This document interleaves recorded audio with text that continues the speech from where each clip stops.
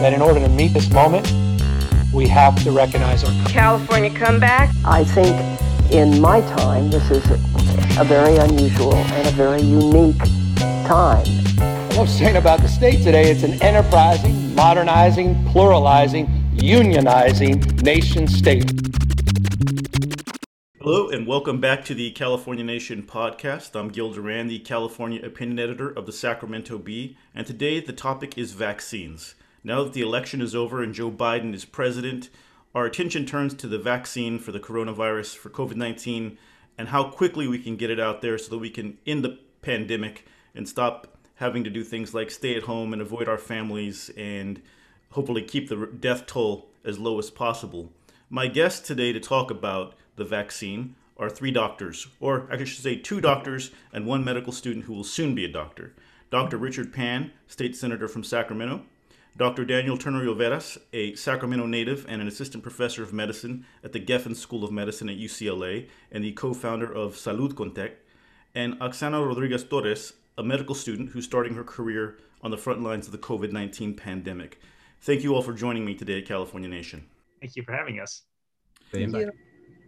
I'll start off by talking about the vaccine rollout in the United States and in California and why it's been so slow and disappointing to some degree. I, like a lot of people, have been focused on the vaccine not only as a journalist, reading as much as I can to prepare to write about it, to prepare for this podcast, but trying to figure out where to get the older people in my family the vaccine now that 65 and older are technically going to be allowed to get it in California. And I found it a very frustrating exercise with websites that don't have information and clinics that don't have any appointments for the next 3 months. And when you read about the details, you realize that while it's tempting to get mad at state government or Governor Gavin Newsom, the reality is the federal government has not provided enough doses. And so our message to people is at odds with the reality we have. So I want to start with you, Dr. Pan. Why has our rollout in the United States and in California been so slow and imperfect? And is there anything that can be done to set it back on track? Frankly, we didn't prepare for the vaccine. So the federal government invested a lot in developing the vaccine through Operation Warp Speed. But what they didn't do is invest in actually delivering the vaccine. In fact, the federal government, until the most recent stimulus package, which was only passed a few weeks ago, provided very little funding for distribution of the vaccines or even the planning to do so. In addition, the vaccine production predictions seem to be out of joint with the reality, and that makes it very hard to plan. So imagine that you have to plan a wedding and you're the wedding planner and you ask the bride and the groom, so how many guests are there going to be at the wedding? Well, we don't know. It's somewhere between 100 and 500. Okay. What's the date of the wedding? Well, we haven't decided, but it's going to be sometime in June or July. It gets very hard to plan for that. And then what's your budget? Oh, we haven't figured that one out. Or we have no money right now, but we'll tell you later. I mean, that's been some of the challenges that we've been facing. Now, could we have done a better job once we knew the vaccine was actually approved? Yes, I think we could have. But frankly, it's been very difficult to do planning at different levels because of the lack of accurate data on how many vaccines we're going to get, the fact that we had few resources to actually build out things prior to very recently. And so we do need to turn this around. I'm hoping with the new federal leadership, we're going to have much more consistency in terms of information and transparency, and also the lessons that we've learned in this state about trying to develop more statewide standards instead of leaving it to a lot of variations between different localities. And when you say we, do you mean the federal government mostly? It sounded like you were kind of talking about the United States there in terms of our preparation and lack of prep for this vaccine. Certainly the federal government has a very important and significant role to play in making this happen. That's where I think a lot of the problems originated. However, I think here in the state too, we are trying to do things better as well, simplifying the distribution process, being sure we establish better statewide approaches so that we can have more consistent messaging, recognizing that people, the things don't stop at county boundaries, and basically also developing better infrastructure. But of course, those take resources as well. On January 13th, Governor Newsom announced that people 65 and older would be able to get the vaccine in California. This caused a rush of people, as I mentioned at the beginning of this, trying to figure out where to get the vaccine. But it turns out there aren't enough doses to meet demand, and it might not be till June that we can get all the 65 and older vaccinated. What happened there, and why did the governor's message seem to conflict so much with reality? The challenge was that we were getting vaccines, and we were trying to figure out how do we push them out as quickly as possible while still prioritizing equity and other types of things that we want to try to promote. The challenge became that you had vaccines going out to different centers, right? Counties, health systems, other places. And when they still had vaccine, some of them, not all of them, some of them may have still had some doses left depending on the circumstances in their local area. But yet they were afraid to give those doses because we did create a somewhat complex regimen of this group first, this group next, and following. So really the message about 65 and over. And by the way, this also was paralleled by the CDC. So I want to keep in mind that when the governor announced it, the CDC was announcing this at the same time or even just before. And so I think there was some desire to try to minimize confusion with a message coming from the federal government with what we're doing at the state. But I think where things sort of tripped up is that we need to put in the context of that message that we have a shortage of vaccines. So we are trying to give more flexibility to the people giving the vaccines so they try to get all their doses out by loosening up some of these restrictions. But that doesn't mean we have vaccines available for everyone over 65. So technically you're eligible for the vaccine, but it may not be available to you yet at this point in time. And so that's a sort of a nuanced difference in the message. I think we should have done a better job in communicating. Mm-hmm. At the same time, scarcity can create a greater sense of desire for an object that not everybody can have. So I'll talk more about that later. But Dr. Ternio-Veras, this week you wrote an op-ed in the Sacramento Bee.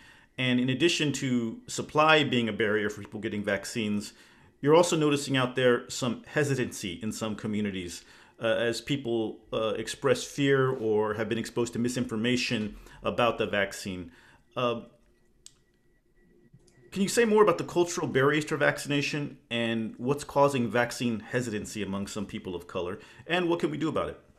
Those are all a lot of the points that we touched upon in the op-ed. When I started hearing about the rollout, we noticed the numbers and that there's, as Dr. Pan brought up, multiple reasons why this rollout has been slow. But what we were surprised to see, there was many things we were surprised to see as the rollout continued, but one of those was vaccine hesitancy in health worker population. And that caught us by surprise. In some areas, LA County was, some data showed that it was 20 to 40% of the healthcare workers broadly across different levels were requesting to wait to receive that first vaccine. Some nursing homes in Ohio were as high as 60%. And as I said, there was multiple reasons why the rollout has been slow, but even if you're able to get the vaccines to the population, which we were able to do in Los Angeles and lots of parts of California, and I congratulate all of the hard work that's been done in order to get that accomplished. But once the vaccines arrived, if nobody wants it, the vaccines aren't going to be given. And then that's what led to the scramble and distributing them to whoever was available to get it. And so I feel that addressing vaccine hesitancy should be maybe number one focus of this vaccine rollout. And if it's not given the level of importance that it deserves, I think it will continue to be a slow rollout. And then you asked why there's this vaccine hesitancy. I think there's several different reasons. And one of the suggestions I brought up in the op-ed is that rather than assume why there is a vaccine hesitancy, I think we need to listen. We need to listen to the people. We need to listen to the communities, which would involve funding, as Dr. Pan said, because we're going to have many small discussions in these communities. We're going to have to listen more than we talk. And then just by listening, I think the communities will respect whatever we say in return. And if that is a suggestion that they do get vaccinated, I think they will listen to those suggestions much more wholeheartedly. And it's just going to take time. It's going to take listening. And I think in the Black communities, historical injustices are well known in the Tuskegee. In the Latino population, there's also a history of similar experiments in Latin America, in Panama, and Guatemala, that were recently discovered. So there is some of that also in the Latino community. And then another issue with the Latino immigrant community is just a natural fear of government entities. When Trump rolled out public charge, the effect that it had is still ongoing. There's always a worry in these communities about receiving and then being locked out or not being able to receive other things that they would need to help them, their family move forward and survive. Dr. Pan, you've tangled with the anti-vaccination movement a lot. To what degree do you think that they're actually kind of getting purchase here in a wide swath of communities? Do you think this is a big victory for the anti-vax movement, that there's hesitancy, or do you think these are separate issues in different communities?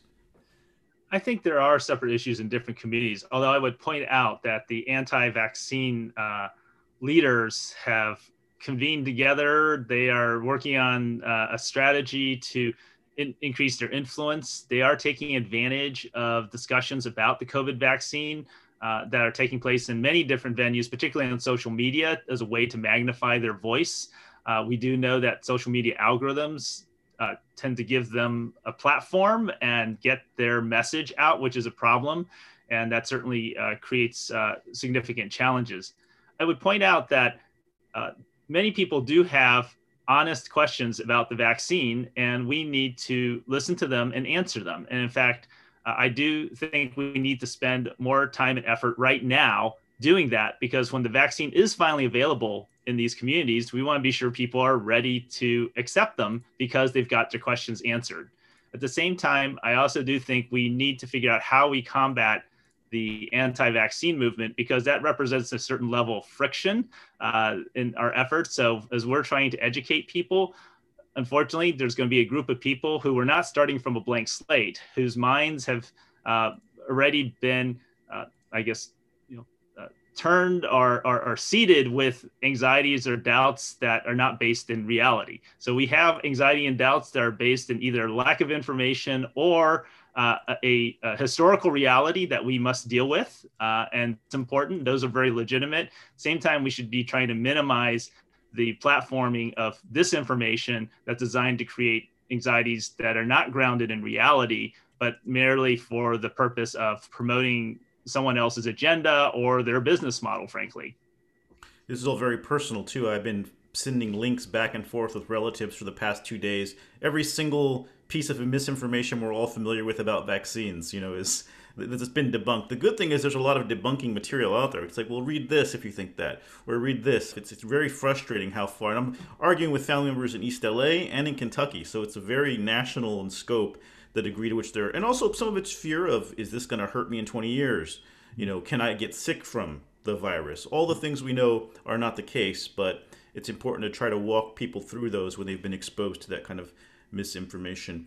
Oksana, or should I say future Dr. Rodriguez Torres, you're a medical student, you're starting out in the middle of a coronavirus, COVID-19 pandemic. Did you get the vaccine? And what are you seeing out there as you navigate this pandemic? Thank you. Yes, we got the vaccine. I've already gotten the 2 doses of the Pfizer vaccine. I go to school in UC Irvine, but my hometown is in Sacramento. And unfortunately, the students in the front line were vaccinated as part of the first group. But this has certainly been an unprecedented aspect of the start of my career, and really for the whole world. No one expected this. And when this started almost a year ago, lots of healthcare workers around us were exposed and infected, including the students, and we didn't know where this was going to lead. And all that we have been able to do is keep our masks on, sanitize our hands as much as possible, and And then we've realized that our most vulnerable communities, those of color that have been perpetually marginalized, Latinos, African Americans, indigenous communities have been the most affected. And so this has been the time for students like us coming from underrepresented minorities, or just in general students who are interested in our communities, to step up and advocate, like it has been our dream for many of us, to advocate for these communities. And the way we've done that is really being in the front line in the hospitals. There's about 80% here in Southern California of all COVID positive patients who are Spanish speaking, mostly Spanish speaking only patients, and they're isolated. So we're there to help them, help their families, hopefully translate for them and in their language, their culture, and in the outside, in the community, trying to advocate for the community as a whole, participating in town halls that we're giving in Spanish to inform the community, and like Dr. Pan said, for them to be ready to get the vaccine as soon as it becomes available for them with factual information.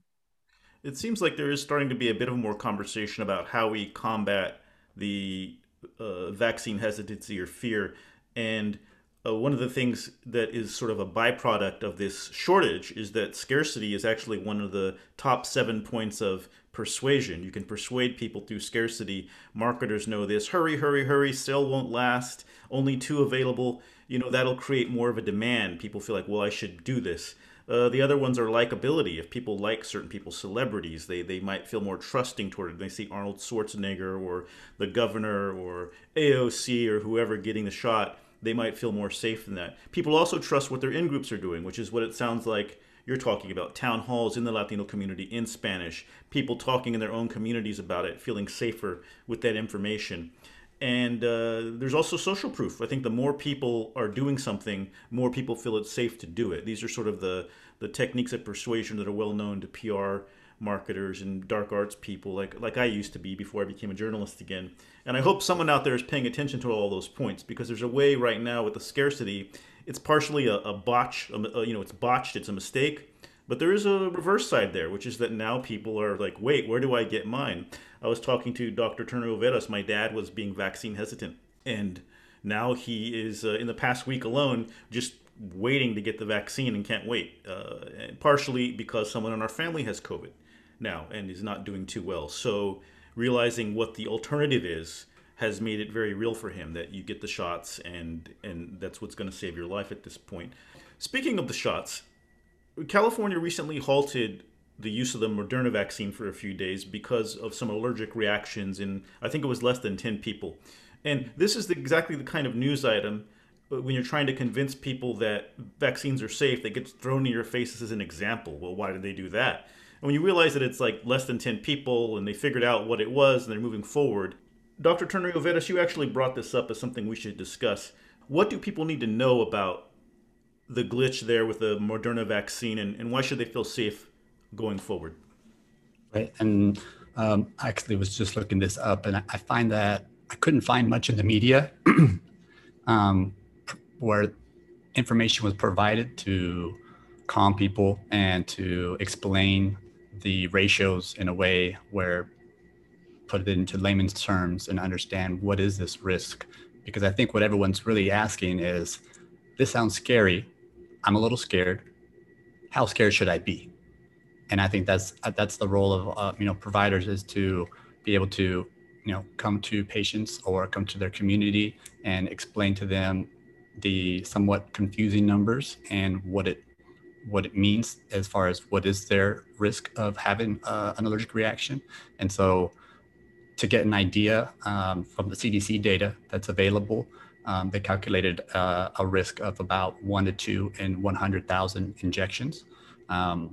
This is a higher risk than the flu.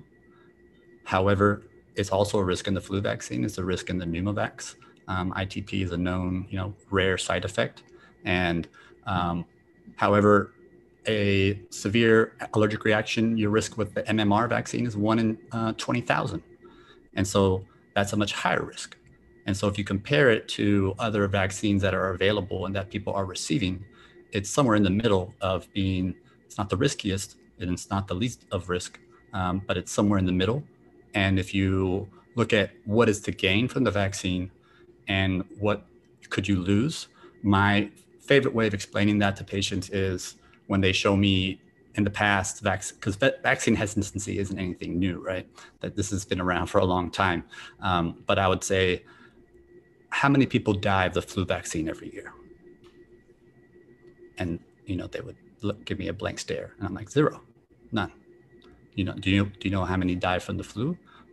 And then, we talk about those numbers. And then they realize, okay, so there is a risk of something, maybe some pain or some side effect, but non-deadly, dangerous, but non-deadly. And in the big scheme of things, it's worth the risk because you're going to gain so much from it.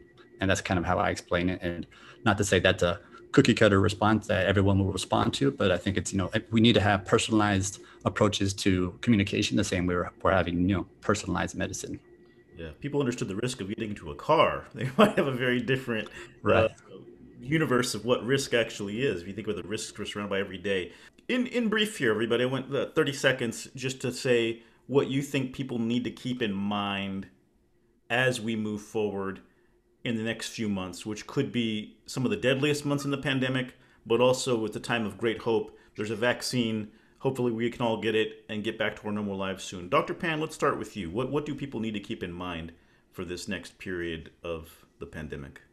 First of all, we all need to do what we can to stop the spread of this virus. The less virus around, the better off we are. So that means wearing your mask, staying at home. The vaccine provides hope. The other thing I do want to say, though, is that for many of us, actually for a vast majority of us, getting a vaccine is the normal, natural thing to do. So we don't go around telling people, I'm going to get vaccinated. We need to go and speak up to tell people, I'm going to get vaccinated. And I want the vaccine because that's going to protect me and my family members. And so when we stand up and people can see the numbers of people who actually say that we're committed to getting the vaccine, that will encourage other people to do so. So I know that for most of us, when we get vaccinated, we think, of course, what's the big deal? That's not news, but it is maybe news for other people. And so that's so very important that we stand up and speak out about the fact that we plan to get vaccinated or we've been vaccinated. And especially as we were talking about other, communities as well, we need to encourage people to do that as well. So I'm really proud of many of the doctors who come from minority communities, sharing their own experiences about getting vaccinated to encourage other people in their communities to get vaccinated. Oksana, what do people need to keep in mind during this next period? I, first of all, totally echo what Dr. Pan just said. We don't have a treatment, we don't have a cure for COVID-19 yet. So in the meantime, preventing is the best way of doing it by washing your hands, keeping your masks on at all times in public, trying to stay at home. Do not visit other household. Do not receive visits at your household. Do not break your bubble. Think of your house as your bubble and do not break it. And really, really consider getting information from sources that are factual, that follow scientific methods, and ask questions. Join as many information sessions from experts that you can, so that in an effort that you can prepare to get vaccinated as soon as it becomes available for you. It's an effort for you, for your family, your loved ones, your community, and really to end this pandemic. Dr. Turner-Lloveras, we'll end with you. I would say that I think the big question now people are asking is, if we build it, will they come? And the question remains difficult to answer. And I think the answer is in listening to our communities. And I would encourage everyone, wherever they are, whatever language they speak, whatever ethnicity, background they come from, come to town halls that you see. Many of them will be virtual. If you don't know how to join them, please reach out to your community organizations, nonprofits who have been trying to reach out and set up ways to teach them how to use these new technologies. And I think that's a really important key point, because we shouldn't leave anybody behind. And if technology is the bridge and we're not teaching them how to use that, then we're leaving people behind. And so I think that's also an important aspect. And I just echo what everyone else has been saying. And I completely agree that we all just need to really take a different approach and let the communities tell us how best to address their question. Thank you all for joining me on California Nation.